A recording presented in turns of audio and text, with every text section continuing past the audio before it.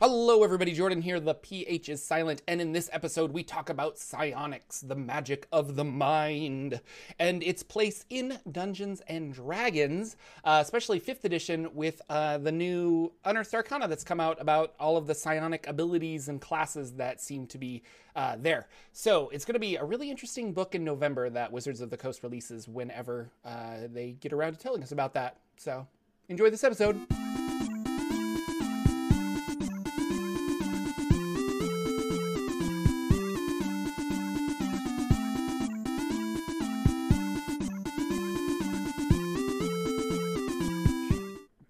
Hello, everybody. Welcome to the Saturday Morning D&D Show. My name is Jordan with a silent PH in the middle, and I am joined always by my wonderful co-host, Sir Lucian, over at Sir Lucian Gaming. Say hello, sir. Hello, everybody. Welcome to a Saturday morning. I had snow yesterday, which was crazy. There you go. April but it's snow finally brings sunshining. May showers, I guess. Yeah, April snow showers, yeah.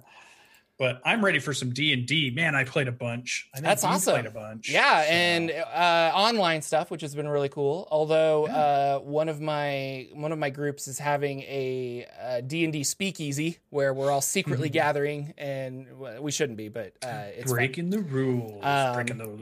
Very, yeah. So breaking a little bit of rules, but it's fun. It's good times.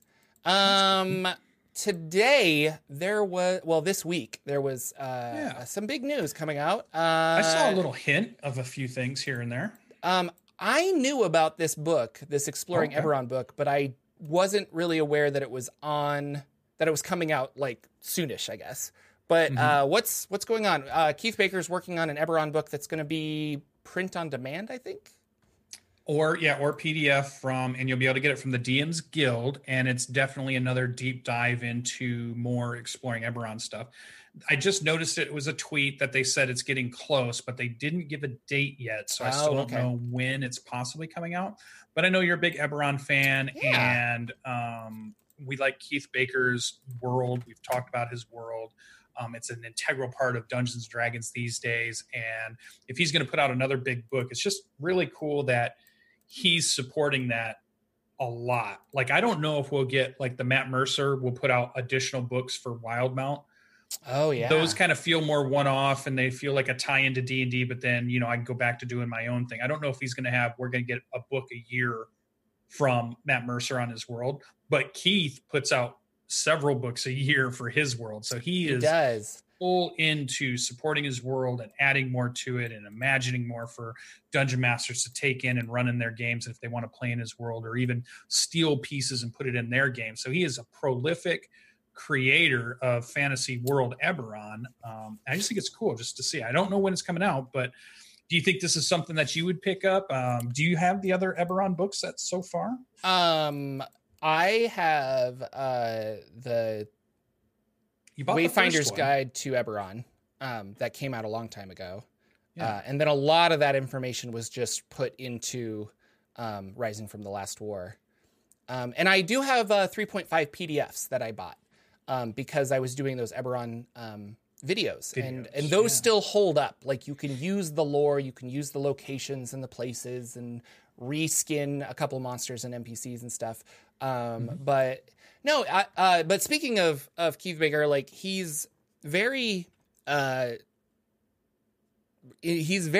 to this world, which is interesting because it is owned by, and it's kind of like the Forgotten Realms in a way where, Ed Greenwood still, like, people tweet at him questions and he's like, oh no, like, and he'll give you very detailed answers. Like, this NPC in this town, he only works on Tuesdays and he takes every month of blah, blah, blah off. And he knows those things. And Keith Baker is also very entwined in Eberron and wants, and I think we've talked about this before. There's the canon with a K, the Keith Baker canon with a K, where other writers have defined Eberron, but he has come in and been like, that those are in the books and that's canon. But, like, if you're asking me personally, I always envisioned this like this. And so there are those, like, purists out there that really enjoy his stuff. I mean, I love Eberron. I think it's really cool. Going back to your Matt Mercer idea, Keith Baker's not running a weekly, extremely popular game set in Eberron. So True. I think he has more free time and more leniency to kind of work on this on the side and things like that. But no, it's interesting. And I like the DM's Guild. I almost wish that this was a book that he was publishing, and I don't know why. I think I feel that way because it feels more authentic in a way. Like it would be like if Monty Cook were to start publishing DM's Guild stuff. And I'm like, well, but you're Monty Cook, you could like publish your own thing. And that's kind of how I feel about Keith Baker. But at the same time, to get it print on demand is kind of cool. And those books are fairly decent. I have a lot of print on demand stuff from Drive Thru RPG, i.e. the DM's Guild. So, yeah. Yeah, so pretty cool. I don't know exactly what'll be in the book that we haven't seen yet. I haven't really seen excerpts from it, but he does write a lot of stuff. He writes a lot of articles on a weekly, almost monthly basis, at least. I've seen lots of stuff that he keeps posting to his website about more things and more interaction with cultures and different races and different cities or different places or different things. And people often ask him questions about, well, how does gunpowder work? Or how does, they'll just pick some abstract thing. And he's like, he has a thought about, well, is there moons? How many moons are there? Do people go to the moons? And here's, Keith Baker's idea on it. And just like you said, and I think I don't even know if he's running a huge campaign. We never hear about Keith Baker. He's running a campaign, and that's why he's creating all this stuff. I almost feel like he's creating a world, whether he's running anybody in it or not. He is just full into this creation mode of this entire encompassing D&D world. Probably a universe in his mind, though we've talked about how Wizards of the Coast wants to make it a world within their multiverse versus he wants it to be, or we've heard that in the past, he wants it to be its own multiverse. It's not part of anybody else's. No, he just like, it doesn't need to be part of, Spelljammer and the planes and all this other stuff. Like he really thinks it's like, it should, I don't know, you're using that rule set, but it's not tied together. And kind of goes back to what we were talking about last week with Final Fantasy and how you immediately put these things together because every Final Fantasy game, although very different worlds, very different whatever, some of them have different physics and things like that. There's still that, like, I cast a fire spell and a white mage has healing magic and things like that. And so, I see why people want to put it all together, especially Wizards of the Coast, because they want to be able to, we're going to slide in Magic the Gathering and we're going to do this. It's going to be really cool. But I actually respect Keith Baker for sticking with that and just being like, this is how I have always pictured it. You don't want to go to Faerun. You don't want to go to Dark Sun. This is Eberron. And I don't know. But so I'm not sure what's in this book either. I was kind of reading the back panel on this picture that I found. And it looks like it might have an adventure and then just more information about the world below Kyber and the oceans around Eberron and things like that. So he's just fleshing out the world a little bit more. Yeah, filling more detail in. That's cool. Yeah. And it's a companion. It says right here, like, it's a companion to Eberron Rising from the Last War. So if you enjoyed that book, if you're running an Eberron game, if you plan to, it could be a good pickup for you. So, yeah. And no matter what you think of Keith Baker's, whether you play it or not, it's just a huge feat for somebody to have thought about their world that they've created in such detail. Like all the races are explained, all the different cultures. There's big, wide swaths of history. There's how are the gods handled? How are, like you said, oceans and underground and what is all going on? I mean, he's really just dove into this thing. It wasn't just, I built a town because I needed to run an adventure for my guys, and maybe I have a few more details around it. It's like full-on world building that he's been doing for years and years and years. So it's an impressive feat to be able to do all that. And it's different. As much as, like, Matt Mercer is a great person and stuff, I really feel like Wild Mountain Tal'Duri are a revised version of generic fantasy setting. And Eberron just felt really different. Like, I liked that they were, like engineering magic in a weird way. Yeah. I would say Wildmount and Tal'Duri feel closer to Forgotten Realms than it does to Eberron. Yeah. Or like a Dark Sun or I definitely think it leans more that way for sure. But it's cool that we're getting more worlds. We're 7 years in, 8 years in of D&D at this point. Who knows anymore? I'm quarantined and I don't know how long I've been here.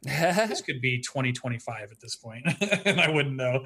Well, and when the new Magic the Gathering book comes out, that's going to be a fun, new, interesting world too, with its Greek setting and stuff like that. So I mean, all styles of play, I guess, is the idea that. If anything, these campaign settings show you that you can play D&D in a different way, and it's still fun D&D, you know?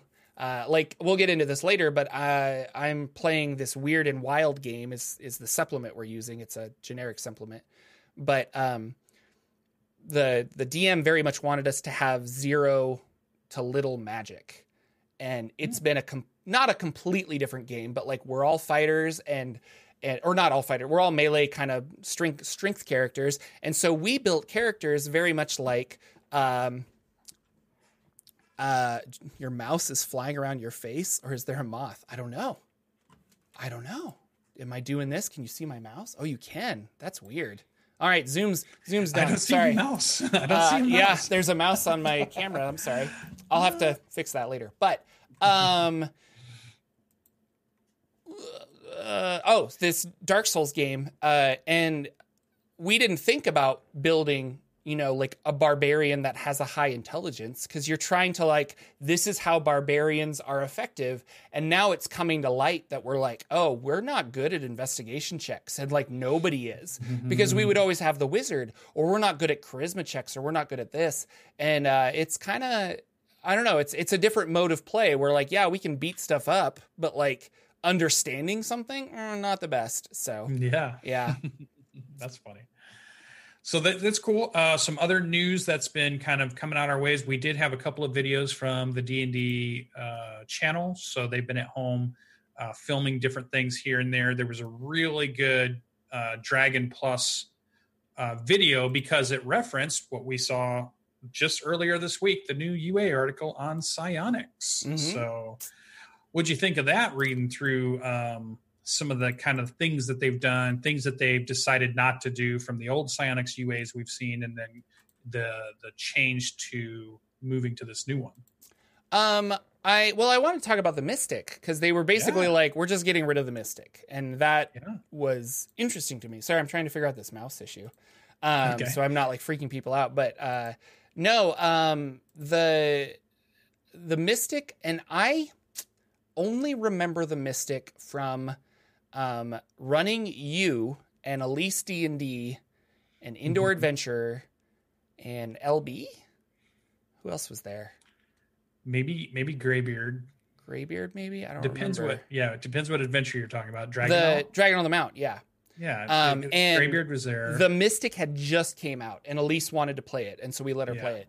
And it was, I remember it feeling a little overpowered, but they were also only level 4. So I'm like, I don't know, like, and it's playtest material, like, whatever.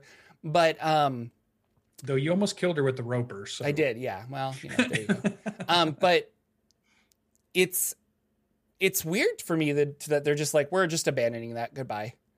Because they put all this work and stuff into it. And I don't know. I definitely kind of want to make a video because I wanted to go back and look at the Mystic and then look at the new stuff and see how they, like, might affect one another or synergize. But it looks like Psionics is going to be just subclasses. Is that subclasses and feats and things like that. So you can be like a fighter that has this psionic power, and then your subclass or through specific feats you can say that this is how you have that.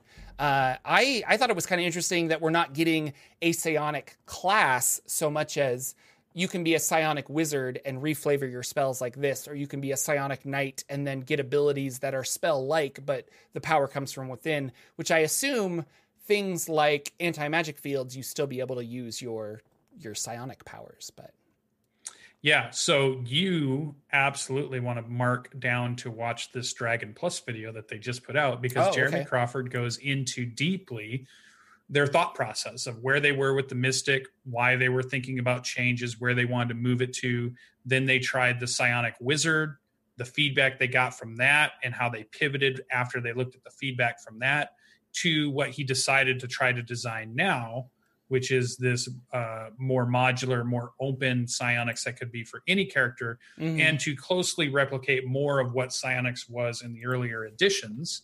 And he talks about some of the earlier editions of psionics. So if you want to know their thought process from where they started to where they're at now, that video really talks about it, Dragon Plus, with him and Bart Carroll, and they dive deep into it, which is really cool. That's cool. I won't try to paraphrase it for everybody, for Jeremy, but they have really good design reasons and goals that they were trying to meet, which meant they wanted to make changes from some of the stuff they had released before and move it to what it looks like now. And it still doesn't sound like this is the final version of what everything is, but they're exploring these options based on the feedback they had been getting, and trying to make it not just, I think the one term in there that he used was, we don't just want to create abilities that are magic abilities with just a sci-fi word in them or a sci-fi theme. He says he wanted them to be something different, truly different, and still give you the feel of the psionics from the earlier editions and what they think psionics really is at this point. Yeah. So that's what we're seeing in some of this stuff, which is pretty cool. So I thought it was interesting. I mean, we one of our characters pivoted just this past week and created the Soul Knife character and is playing a Soul Knife in our campaign, because once they saw it, they were excited about it. When I saw the Psychic Knight and the Soul Knife and the other one's the Soul something, the Sorcerer Soul something, all of them immediately made me think of different cool characters I could make using those as, you know, the base starting point to say, oh, I can make this kind of character that does this and this and this. So I really, I liked it. I like the idea that there are feats that you can get, so that if maybe you like the character you have, but it makes sense that they somehow at some point during their adventure, they come in contact with something that gives them this mind power, or they develop it through rigorous training in some way. It's gifted to them somehow, who knows? They touch a rock that fell from the sky and all of a sudden they have it, or something like that. I like that idea that it could be introduced. I hope it's not something that every character grabs because it's so good you have to have it in your build. Like, you know how feats sometimes get where everybody wants that same feat because it's so good you have to have it in your character build. It's right. You know, it gives you 4 attacks per round, that feat. Oh, well, everybody needs that. You know, so I hope it doesn't get to be where everybody has a psionic feat in the party, but I like the idea that there are options that some of the characters could have it. So yeah, and for those of you who didn't read it, every psi class is going to get these psionic dice, I guess. Or did I not read that correctly? I don't remember. Like the rogues get. That's the one they're in now. Is there's a dice associated with it, and there's a psionic talent die. So as you it starts out at like a D4 or a D6 or something. No, a D6. And if you roll when you want to do something psionically, you would roll this die. And so, for instance, the psionic knight for the fighter has a psionic powered leap, and you roll this die and a D6, and let's say it hits a 5. You double that, and then you can jump an extra 10 feet using your psionic powers. And I was like, oh, that's kind of cool. That die goes up and down the dice chain. If you roll a 1 on your D6, your next psionic die that you roll is a D4. Yeah. But if you roll a 6, the next time you use it, it's a D8.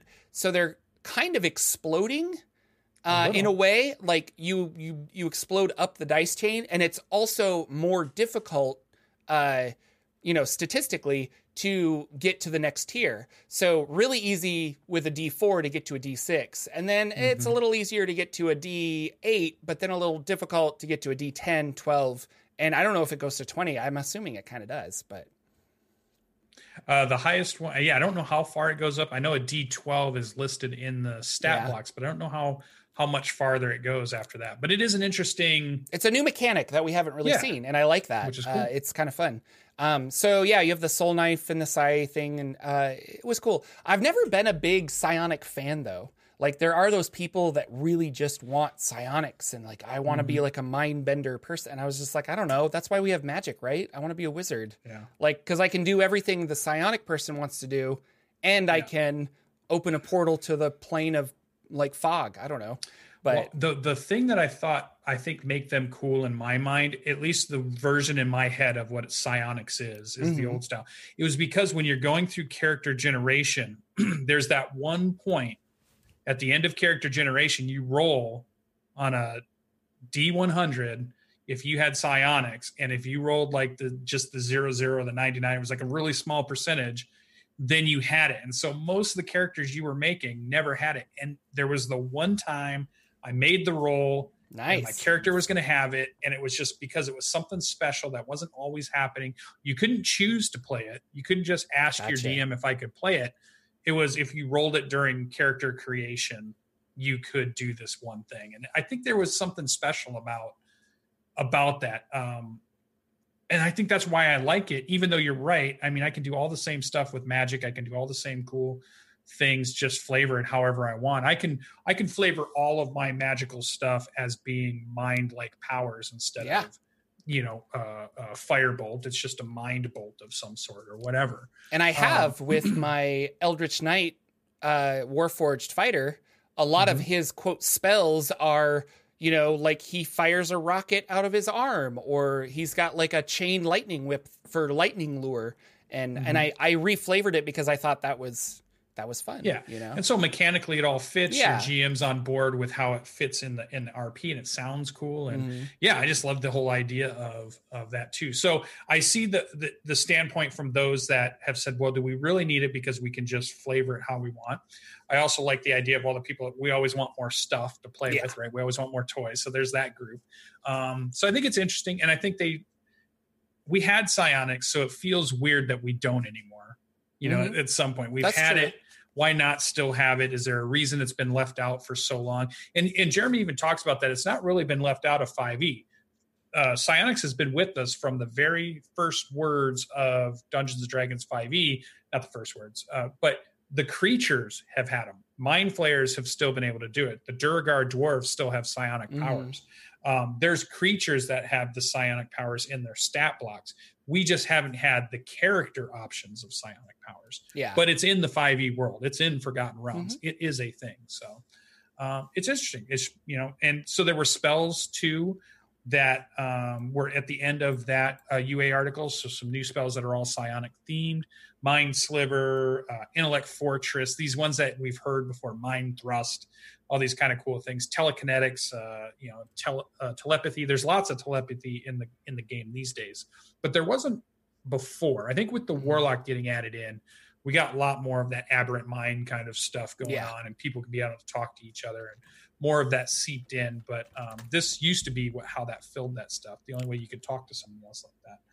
So it's very interesting. Now, in that Dragon Plus article, not only did they talk about this UA, but he also touches base on the previous UA, which was the magical tattoos and the other stuff. And you know what I didn't realize in the magical tattoo one?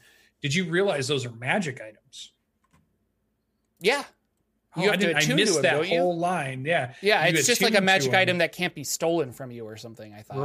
Right. Well, or you can have the attunement is you can have 2 or 3 tattoos and they only count for 1 attunement, the way it's written at the moment. So that was one thing that's been people have been asking about and wondering. But I thought the tattoos were spells or class features. I read through it, I skimmed through it very quickly. I didn't even realize they were wondrous items that you find in the world and then it would attach to a character. So I thought, that adds in a whole new kind of dynamic of how you could add something like that to your campaign. So I like the idea that I have to go find like this magical gem and then I have to refine it into a powder, mix that with like unicorn saliva, and then use that to get my tattoo or something.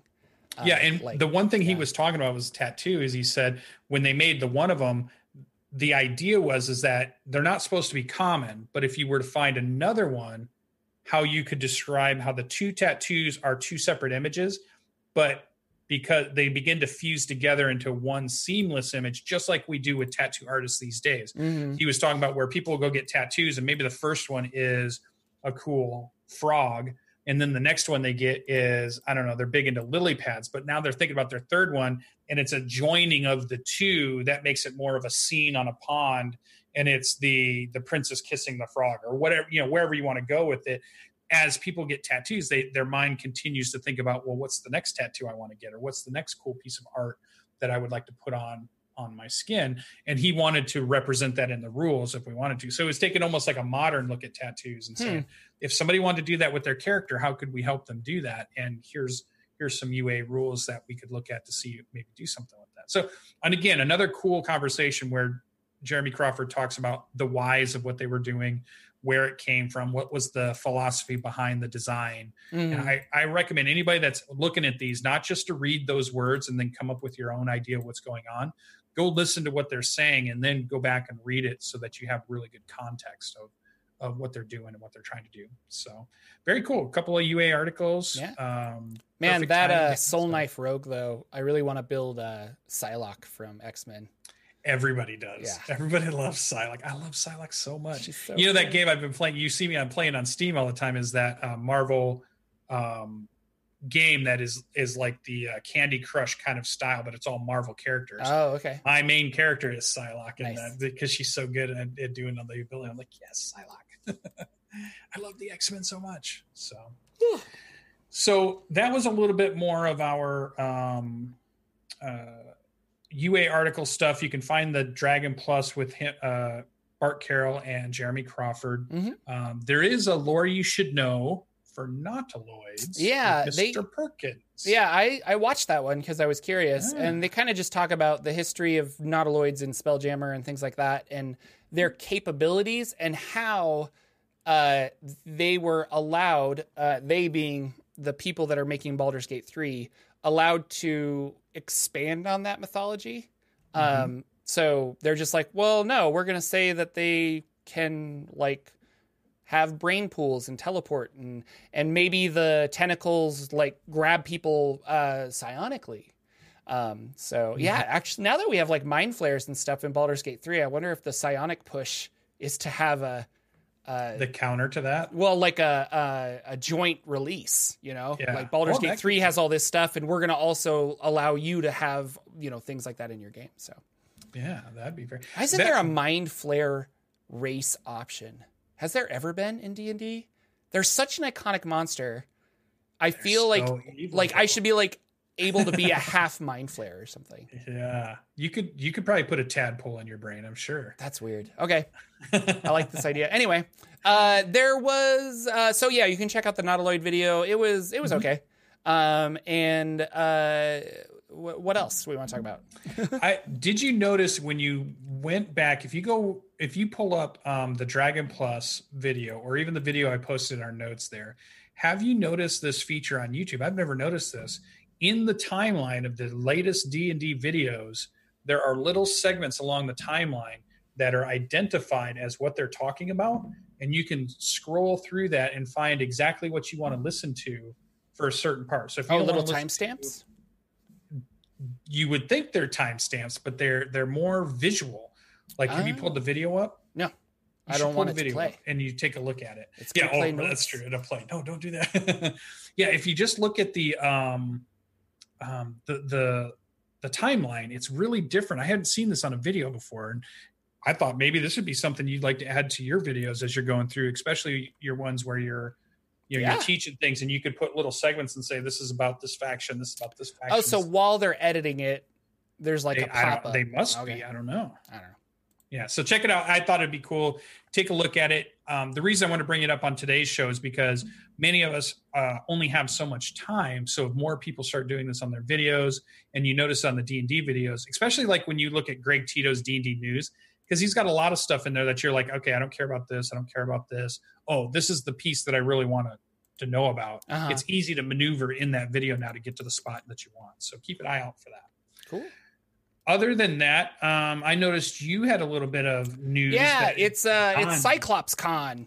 Dungeon Crawl Classics. The people that made it, Goodman Games. I I don't know if they're just like, we want to get on this streaming bandwagon because they're finally realizing that a lot of people stream RPGs.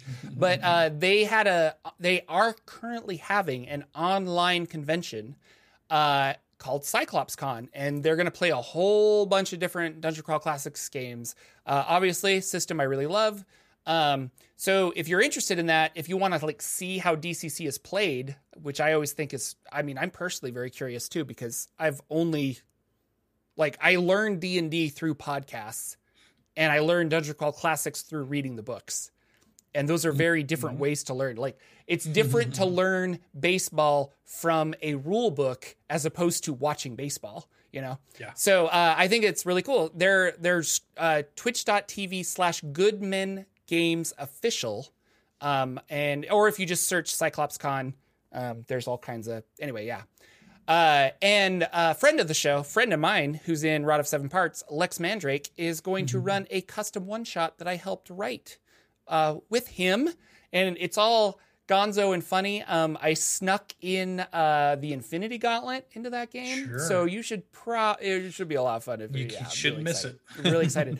That's going to be 7 p.m. Eastern on Twitch somewhere. I don't, it might be on Lex's channel, it might be on Nerd Immersions, or it might be on Goodman Games Official. I'm not really sure. On certain days? What day? What Today. day? Today. 7 p.m. Eastern. So follow me on Twitter if you're interested in watching that. I think I'm going to try and watch it, at least the first little bit. But Lex is running that, and it's just going to be gonzo and funny. And I love Dungeon Crawl Classics, so he's really excited. That's what I love about it. It's going to be a lot of fun. Yeah. I love the humor. I love the dark humor. I love when people lean into it. When me and you got to play a little bit of it at the different conventions where we finally get somebody to run it for us. Yeah. James is just so good about running gonzo funny kind of. Oh yeah. He's wonderful. MCC stuff. It's just so good. So, awesome. So that's cool. I unfortunately was, I didn't sign up for Cyclops Con. I think the tickets were like $5, and then you could like buy spots into games, much like Gen Con. But I just had a full weekend. It wasn't going to happen. So, but I'm excited to watch them. Anything's open now? Well, Lex actually was like, "Hey, I bought tickets to these 2 games. If you want to play a game with me, you should buy a ticket for that." And I'm like, "Oh, I should." And then I went and looked, and they were both sold out. And so I was like, I can't get a ticket to the game that you're in. Sorry. So, yeah. All right. Yeah. Well, keep an eye out for all those online conventions, because I think a lot of them are going on. Yeah. And we will definitely tell you guys here, we're keeping a hawk's eye on Gen Con, which is the convention we want to go to. But we haven't heard anything yet. But once we do hear things, we'll definitely let everybody know. What about Saturday morning D&D show con? Let's do it. Starting in 1 hour. We'll have an online convention. Me and you will run 24 hours of games in 6-hour sessions. So 6 hours on, 6 hours off. It'll be great. Yeah, that'd be fun. I'm ready. Okay. I just stayed up till 2 a.m. last night playing. So good job. Well, let's move on to Lucian's favorite part of our show, Bardic Inspiration. I had a pretty good one this week. I saw yours in there, which sounded very cool. Hells yeah. Let's let you run with it. Tell me about your Bardic Inspiration this week. Oh man, so how did this happen? This is actually something that I've been thinking about for a longer. But I have a folder on my computer called Inspiration, and it's literally cool pieces of art that I look at, and I'm like, could I make a campaign or a character based around what is going on in this picture? And I found some artist, and I feel bad, I don't really know the artist, but they were floating around the internet of Zodiac monsters. And I'll put this in, I uploaded them to Imgur today, not publicly. So if you have this link, you can see it. But if you don't have this link, you can't see it. But they are monsters from the zodiac, like our zodiac, Aquarius and Scorpio and things like that, but like envisioned like as monsters. And so I wanted do a whole campaign where not only do you have your regular character, but you have the star you were born under. So you would roll a D14 or 12 or however many zodiacs there are, I'm not really sure. And then it's like, oh, I was born a Scorpio. And then the campaign would be go out and either defeat these monsters or make pacts with them or something like that to defeat a bigger evil. But when you are born under the star of Scorpio, maybe in the land of Scorpio, you have like a +4 to everything because you're like attuned with it. But on the opposite side of that wheel, you would have a -4. But your other party member would have a +4. And so, I don't know, it could be a really fun, long-running campaign of you have to go to these 12 different spots and defeat these 12 monsters to get some kind of power to then defeat the evil overlord or something. Wow, when you said the first sentence of that whole thing, let me tell you where my brain had went. Okay. I looked at the pictures and I went, he's going to say, this is what he's about to say, these creatures are your battle form. So when you go into battle, you transform into these giant creatures and you fight other giant creatures in these forms. I'm like, that'd be cool. This is the game I want. No, I like the idea of them being in another area. It's like, oh no, I like really cool art though. So if I put it in a chat, or I put a link in the YouTube chat, so you should definitely check that out. But I like the idea, or they could be like 2-story mega bosses, and like you said, the campaign is around defeating these 12 different raging 50-foot tall creatures that is just wrecking the world, and you've trying to take on and stop the devastation. Maybe every year different and has different abilities. Yeah. Maybe every year another one wakes up because the stars are aligned. And you have exactly 1 year to destroy that one before the next one arises. Otherwise, you're going to have 2 to fight. And I think that would be really cool too. Kind of Shadow of Colossus style, where like the whole campaign is, how do we climb this creature? How do we... And if 5 of them come together in one area, they form Voltron. And then it's done. How that works. That's exactly how that works. I love those pictures. They are very evocative. Who's the artist on that? Is that like I said, I'm not sure. I found them randomly a long time ago. And whenever I want to be inspired, I kind of go through I should actually share, personally with you, I should share this folder because I don't want to like go distributing a bunch of art I don't own. But a lot of cool pictures in there where I'm like, oh my gosh, like a tiefling on the desert with a sword. I want to be like a sand wizard tiefling that, you know, I don't know. I just get all these really cool ideas. So I'll do that too sometimes when I'm thinking about what character I'm going to build for a campaign that's coming up. Instead of thinking about the mechanics I want to play, I'll scroll through just generic D&D character concept art, that's about as much as I'll put in. And then I'll just scroll page after page until something catches my eye, usually from like somebody's Conceptopolis or, you know, those type of, I'm just like, oh, wait a minute, look at this guy. It's a Minotaur. This is so cool, you know, or whatever. And then looking at my inspiration folder right now, I forgot about some of these, but I have a bunch of art called Nordic Harry Potter, where somebody took the characters of Harry Potter but envisioned them via Norse mythology. And so I was like, well, I don't know, like you could build some kind of a cool character around that. And I've got like angels and stuff. Potter. Like I had a bunch of angels that I wanted to use these various angels because like there aren't a lot of named angels in the Wizards of the Coast D&D canon. They are creatures, they're there, but like we don't have, and so I liked that I could be like, oh, this is the angel of memory, or this is the angel of undoing, or the angel of this, and I don't know, angel of death, and you could have all these cool mercy, like more of a connection for a warlock, a celestial warlock, you know. So very cool. Anyway, it's a you should all get a poster that makes you, or a folder of art that inspires you, and that is my my inspiration. Go ahead, Mr. Lucian. Mine is an interesting reminder to myself, and hopefully I can have people think about it in this way. Also, is that I had a very mundane idea that turned into a really fun research project that then made me think, wait, how do I put this in the fantasy world? And the idea is I wanted to run an adventure, which we might get to a little bit later in the show, for my dwarf character, who is a player who's playing a dwarf. And one of his long-term goals is he wanted to create a mine.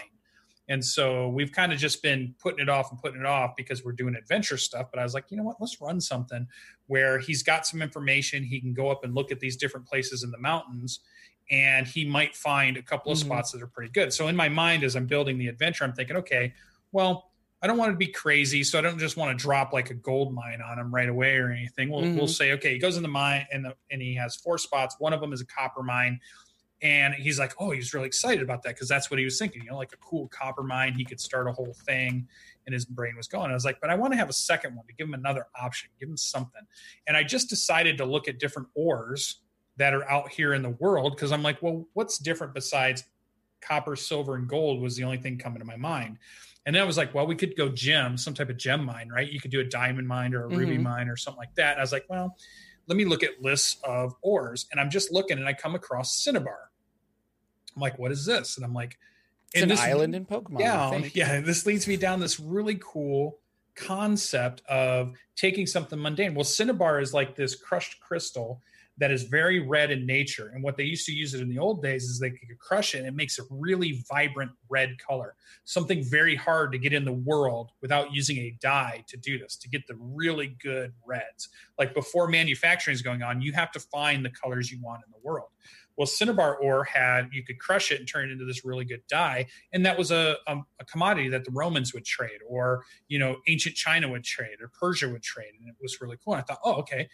But Cinnabar also is the main ore that when you process it, you can get quicksilver from, also known as mercury. And I thought, oh, the mercury metal, how cool would that be? And then my brain, this is where the Bardic Inspiration jumped in. What does quicksilver and what does mercury do in a fantasy world? And how does it work? Do they put it in weapons and armor? It's poisonous. But wait a minute, dwarves are immune to poison, so maybe they're not. So maybe they do use it in their cups and plates and whatever other stuff it is. So it made me jump on this huge thing. I thought, okay, I'm going to use this Cinnabar ore.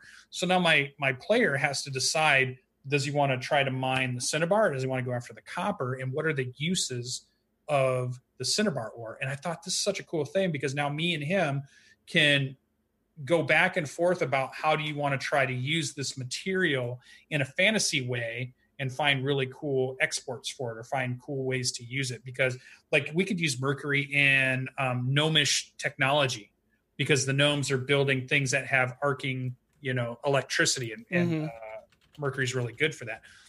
Or could you use stuff he could make bowls out of it, and if anybody else ate out of it, they would be poisoned, but he wouldn't from the mercury poison because the dwarf doesn't get poisoned. So I just thought this was a really cool idea to pick something super mundane that's in the real world and then push it into a fantasy world and see how it works. So my Bardic Inspiration was finding something mundane. And in this case, it was just ore and a different ore that my player could use. They can use the crystals and maybe turn that into jewelry of some sort. Maybe they can I was wondering if you could turn mercury into a metal that could be made into like a sword or a dagger or something. But how would that work? Because we only know about mercury and thermometers and stuff, right? And barometers and things. So, well, it's liquid. So, but you could magically do all kinds of interesting stuff with mercury. It's liquid under pressure and at certain temperatures, but then it's solid at other temperatures and pressures. So could you play around with that in a fantasy world? So I thought that was kind of cool. Scott in chat says there is a History Channel documentary on Cinnabar called Silver Supernova, and I did a quick Google search and I think it's on YouTube, so that's something you should watch. I will. And that was the second part of the Bardic Inspiration, that making me look it up so how we could fit it into a game. I just sat for probably the last 2 days reading up about the real Cinnabar ore and how it was mined and what they did with it in history. And I learned something about my real world while picking something to go in my fantasy world.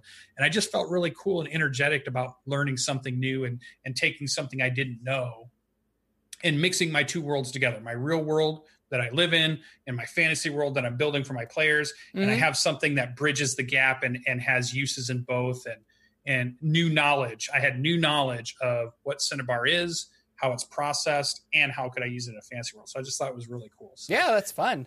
that was my Bardic Inspiration. It causes like the endorphins are going for sure. There's chemical reactions in my brain that are making me feel good about it. Mercury causes like insanity, and that's why we get the Mad Hatter, because people who made hats, haberdashers, they used to mold the brim of hats in a vat of mercury because it helped for some reason.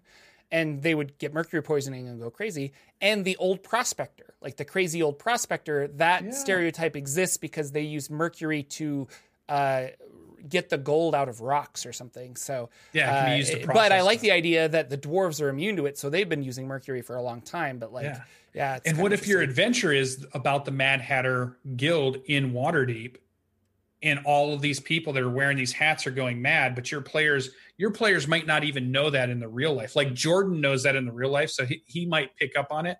But imagine you have 4 players that have no idea that this is a real thing, and you've just put them on the mystery of a real thing in a fantasy world so that they can discover this was a real thing. This was a true Mad Hatter's thing, was a cool thing. So I loved it. That just made me so excited this week. Just That's working cool on that. Yeah. And then we played on Friday night, and it all came to fruition, and it worked out perfectly. They found the Cinnabar mine, they found the copper mine. It was really good. So I might watch a Cinnabar documentary today. That sounds really fun. It was weird to pick up something new like that, just what it is. It's really fun. So that was mine. We get on to what we did in D&D. We got plenty of time, but usually I use it up because I talk way too much. So let's hear about Rod of Seven Parts. Let's hear about this Dark Souls game. Yeah. Let's hear what you got. So last week I wasn't able, last Sunday was Easter, so I didn't do a stream on prepping my game. But my party of Rod of Seven Parts, they went to the Undercity, which is also called the Elder City, a real thing in the Forgotten Realms that is beneath Baldur's Gate. And they recklessly kind of went into danger and ran into a lot of problems and a lot of fights here and there. And by the time they got to this Temple of Baal that is underneath Baldur's Gate, they were so beat up, they're like, we need to take a long rest. And they missed out on a lot of things that I prepped. And now I'm juggling, I'm juggling whether to keep the encounters I had prepped in the temple the same. Because the fact that they slept for 8 hours means that those people that were there are probably not there anymore. So join me tomorrow at 9 a.m. Pacific on my YouTube channel, and we're gonna hammer out that detail, try to figure out what's going on with this Temple of Baal. But they're having a lot of fun. It's really cool. I'm playing this Dark Souls D&D game. That's the Weird and Wild game, where we were in a crypt, and my fighter ended up making a pact with this undead lich creature, and now I'm going to be able to take warlock levels. So multi-class into warlock, and we're still trying to figure out if I can like erase fighter levels and convert those to warlock, or if I have to be this level 4 fighter going on further. And I'm fine with either. It's kind of creative and interesting, and it makes you, whenever you put restrictions like that, like a lot of people might get upset, but I like to think of it as, well, how can I be creative with my play style using those restrictions, you know? And so I'm like, if I have to be a level 4 fighter, what do I do to like make my character more interesting and stuff? So it's a unique, different game. The DM's really excited about the world that he's creating. He's a big Dark Souls, Bloodborne fan, and so it's coming across really awesome. I'm playing my Wildmount game, which I thought was interesting, is we were hired to find this object that will influence the war between the two factions in Wildmount. And we found it, and it's a cube. And me being the wizard, I like cast Identify and tried to figure out what it is. It has a devilish writing on it. And we found out that if you attune to it and activate it, it removes all of the air in a mile radius. So smuggling this into the enemy's city and activating it will kill a lot of people. Like, we found a weapon of mass destruction, and we spent a long time being like, what do we do with it? And somebody was like, well, we need to destroy it. And we're like, how do we destroy it? We don't know. And they're like, we need to bury it. We need to do all this other stuff. We can't give it to people because think of how many innocent people are going to die. They ended up finding us trying to like hide it. And now I've convinced them to be on the council of studying it to see if, and so I'm going to try and influence it to try and destroy it. But I have a feeling someone's going to try and steal it. But I've never played a game like this where we have a object that could kill like hundreds of thousands of people. It's kind of interesting. So that's murder hoboing at a whole nother level. Yeah. At that point, I was like, we need to figure out how to get rid of this. So that's kind of fun. And the DM was like, I don't know what you guys are going to do. And he's really curious about our decisions going forward. So I think I'll be playing that one tonight. I'm really excited. That's my my tiefling conjuration wizard that I'm having so much fun with. Because part of being a conjuration wizard is you can summon just about anything you've seen that is in a 3-foot cube. So I'm constantly like, oh, deck of cards. I'm like, oh, did you want a hammer? And like, I just play it up because I think it's fun that I can just like summon these things for, and they're not like, I can't summon a sword and if you attack with it, it disappears, but it's fun. And then last Sunday, I ran a Dungeon Crawl Classics RPG 0-level funnel for my friends here in town over Google Hangouts. And how many did you kill? I killed, let's see, we had 16. I killed about 11 characters. So, yeah. A good funnel. Everybody had one character left, except one player had 2 characters left. And yeah. But funnels are always, they're fun. They're just kind of silly. It was a module called The Hole in the Sky that I had ran before, so I was familiar with it. And now they all have level 1 characters that they're like, well, can we play again? And I'm like, yeah, we can. So it might be like a once a month, maybe once every 2 weeks we get together and do that. So what prompted you to out of the blue run that? Oh, well, I've been reading Lankmar, and I got my Perils of the Purple Planet, and I've been wanting to play these DCC games. And I know that the people that were interested in playing with me, they played in a Dungeon Crawl Classics game earlier and really liked it. So cool. I was like, I contacted all those people and made a fun Facebook group, and I'm like, let's play DCC. So very cool. Yeah, and that's what I did in games. It was a fun week. So, boy, I had a pretty busy week. Even with a Monday game rescheduled, had a couple people couldn't make it. Should be back around Monday, which is the Savage Worlds game. And we'll get back to the X-Crawl versions of Savage World, so very shadow punkish style. Mm-hmm. I got what's called a character advancement, so I have to figure out what I'm going to do with my character advancement. And in that one, it's more like you can update a skill, you can update an attribute, you can change, you can add an edge, you can add. So there's a lot of variety to. It's not just like when you go to the DMG and it says 3rd level, here's your stuff, write it down. It's like, here's all your options. What do you want to do with this thing? So it's definitely a little bit more in depth when you're advancing your character. So I still have to figure out what I want to do with that.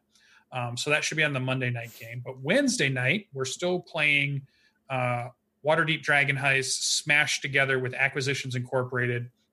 And we had this really fun time.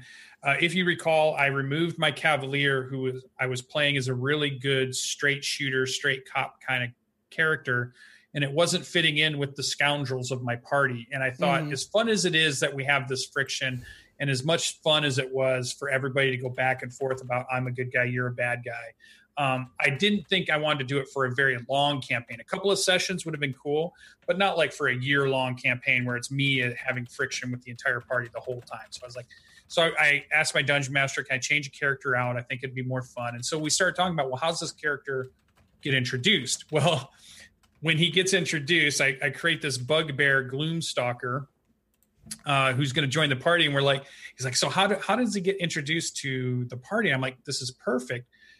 I show up with a letter with the Inc. headquarters letterhead on it, and it says when you get moved from one office to another, there's a word for it. Restructure, reorder, paradigm shift. So like reassigned or you've been moved. So it has reassigned transferred or something. Yeah, transferred to Willowbrook, but then it has a line through it, and then it says transferred to Silvery Moon franchise, and then it has a line through it, and then it has transferred to Waterdeep. This one is like, this is the third place, and it just says at the bottom, not a team player. And that's the note he gives to the thing. So it was this idea that they couldn't find a good fit for him in one of the franchises before. This is the third one he's been to. And so he comes in and he just starts interacting with the characters. He doesn't take any crap. He's a big, giant bugbear. Nice. That does some just real cool stuff. And it just really worked out really fun. And everybody's having a good time with how the characters. And immediately we're right into a murder hobo session that night. We're burning buildings down. We're chasing characters that we think have wronged us. We don't even know if they've wronged us, but one person thinks they might have wronged us, so that means we should burn their entire corporation down. So it's been really funny how that's all come about. And it's been a really fun session with our Australia dungeon master, who's done a great job. Nice. And that's super fun. I can't wait to see where I can take the Gloomstalker. He's going to be perfectly aligned for going into Dungeon of the Mad Mage. Oh, yeah. Being able to dark vision at 90 feet. Dark vision, he's invisible for those who rely on dark vision to see, which I think is a cool thing. And then he has the bugbear ambusher thing where if on the first turn I attack, then you can get some extra damage or you can get an additional attack. So there's some cool like burst damage up front to play. So really fun kind of character to dive into. The thing I have to figure out is like you like to multi-class. Do I start to multi-class at some point and get into more thief stuff, or maybe like a shadow sorcerer? Right. Multi-class at some point to really add some of that stuff in. I think it'd be kind of cool. I will point out I don't actually like to multi-class. I really enjoy the pure classes, but this Dark Souls game is about multi-classing. So yeah. Okay. Okay. Yeah. No, whenever I play, I always want to be like I feel I don't know, like I just I always feel like I want to be the stronger wizard or the stronger thief. And I get to do that by taking more levels in that thing, rather than being like, well, I've got this, like, I don't know, this cleric ability, but I can't do anything with it. So I don't know. That's how I always feel. But specifically I'm going fighter warlock because we're playing around with this idea of multi-classing and having like a little bit of magic, but not a lot. So I think the barbarian is going to multi-class into a druid. So. Yeah, I've rarely multi-classed ever. And I think the only time it comes up is when somebody asks you to, hey, we're going to play an adventure. Why don't you build a 10th level character to be in this adventure? And then that thing kind of starts rolling around in my mind. But when I'm playing it from 1 to whatever, I'm like you just said, straight class. I'm like, just keep giving me more levels of this. Keep giving me more levels of this. So I haven't actually done it, but I keep thinking about it. So it's easier when it's level 10 because there are those key levels like multi-attack at level 5 or extra attack, I should say. And things like that if you multi-class, it's like, well, this character wouldn't really be fun to play from level 4 to 8, but at level 9, it all synergizes and works really well. So it's kind of fun to be like, oh yeah, like if we're going to play a level 10 campaign, then I can, I would consider multi-class more at that point. Play around with it. So, yeah. Because then you could get an idea going rather than, there are those painful levels where everyone's doing like lots of damage and you're still just like, I swing once. And that's what I'm actually have that conundrum right now with my fighter warlock, because I'm level 4 fighter, level 1 warlock. I really think I need to take one more level of fighter for extra attack. Got to get the extra attack. Because otherwise I'll just be useless until level 9 when I can get it as a warlock. So, right. Yeah. Very interesting. So from last week, during last week, I got a lot of teasing from Jordan about a meme where if somebody asks about, hey, I want to play D&D for the first time online, what do I do? And I jump on it immediately and try to run that game for them, which is true. And so we did that last week where somebody came in and they said, hey, I want to play D&D. And we tried to set something up, but it fell through. But the silver lining of that is I was so amped up that I wanted to run a game that I just threw together a game for my regular group that said, hey, you guys want to play on Friday? They're like, I got 4 of them together. That was enough for me to run with it and say, let's play this adventure. So awesome. We did a Seeking Revenor adventure, which I talked about with the dwarf going to find the mine. And then the next thing, it made me really jump into what I want to do next. And I don't know what the actual schedule is going to be, but I'm going to check with the players. Is we have Drubrin, who is a character that is chasing an artifact across the ocean back towards Waterdeep. And I thought, well, we could do a side adventure with him and his character line, and I would have the players build characters that fit to help him until he does the thing and comes back, and then they could play their normal characters back at Seeking Revenor. So it gives them a chance to create some just fun characters for a couple of adventures and goof around with something new. And then we come back and we can continue on where we're going with our normal storyline, just to give everybody a fresh look at, playing the game. And so that seemed really fun and had me excited for running a game again. And everybody had a great time, played till 2 a.m, which was super fun. And then Sunday, last Sunday, like you said, I got to play Starfinder that night. And we got to Absalom Station, which a lot of you, if you have heard of Starfinder, will have heard of that name. Welcome to Absalom Station. Yeah. And we got in a fight immediately with gangs from the station, and we got to learn a little bit about the mechanics. The Pathfinder mechanics are similar to D&D, but different enough that you feel like you're learning something different. You can't just say, I know D&D, so that makes it easy for me to go into Pathfinder, because that's not necessarily the vibe I've been getting. It's kind of its own combat thing that's going on, and what you can do with actions and movements and bonus actions and things, and how your I was actually thinking about that because I got the 2nd edition Pathfinder core book, and I was like, I should read that today, because I bought it and I flipped through it and I'm like, that's cool, but I was like, I don't know. One of my patrons really loves Pathfinder, and he's been going on and on about it, and I was like, I want to find somebody to run Pathfinder for me. So Lucian, if you want to run a Starfinder Pathfinder game, just like a 3-week thing. That's 3 sessions. I can get you in one. And playing this, the dungeon master that's running, he's brand new. He's never ran a game of it before. He was nervous because he's like, well, I don't know the rules, so I don't know if I want to run the game. And I kept telling him, and the other players kept telling him, don't worry about it. We'll learn the rules together. Yeah. We're not just going to be like, hey, what's the rule, and be mad at you because you don't know it. Let's try to play it together, and we'll just see how this works. So everybody gets in it. And he's like, okay, that makes it easier for him to say, okay, I'll run the game, even though he's not real confident in the rules.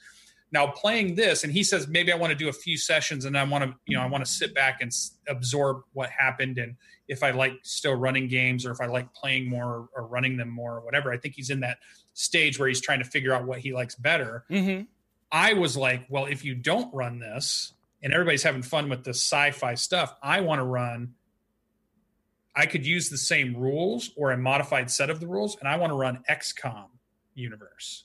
Okay. Have you seen the new XCOM? So have you played XCOM or XCOM 2? No. Oh, there's a new one coming out called Phoenix Command. So these are like clandestine groups that have been created to fight off an alien invasion that's taking over the planet. You should see it on Steam. Go look at the videos. It's a very tactical, moving around game, and really fun kind of style of sci-fi game where you're trying to stop the invasion of aliens to our world, and they're going to take it over. And I thought, gosh, aliens always want our world. I know, we have such a good world. Why wouldn't they want it? So now I want to run that. And then it got me into thinking, like you had posted earlier, I want to create my own system, or I want to create this own thing. Or that's something we didn't even talk about, but I've been working on that too. yeah, we didn't even get to that. So long story short, I know Jordan doesn't like to go too long on our show. There was so much happening. I can't even get to all of it. Maybe we'll put some more of it in our show notes next week if we're light. Yeah. But it's been a great week of creativity, of playing, of getting together with friends online, obviously, and playing these games and fantasizing about our characters and where our worlds are going. And I just had a really fun week, even though I was still stir crazy the whole time because I couldn't really go anywhere yet, as it still wears on me. But that is all I had, Jordan. I think I'm ready for you to take us away. All right. Well, ladies and gentlemen, thank you so much. Again, we love those iTunes reviews. We love Spotify reviews. Wherever you listen to this, reviewing us is great. If you watch it on YouTube, a like and a comment and telling your friends to subscribe is always wonderful. Thank you again, everybody on YouTube and everybody on Twitch that are watching us live Saturdays at 9 a.m. Tell us about your Zodiac monster that refines ore in some your kind of bardic game. inspiration. We would love to hear all about that. You guys are wonderful, and we will be back next week with another episode of Saturday Morning D&D Show. Check out CyclopsCon and actually watch all of the really fun games that are on Twitch and YouTube right now. Lots of really cool stuff if you're interested in non-D&D RPGs. You can learn a lot. It's really cool. Okay, bye-bye.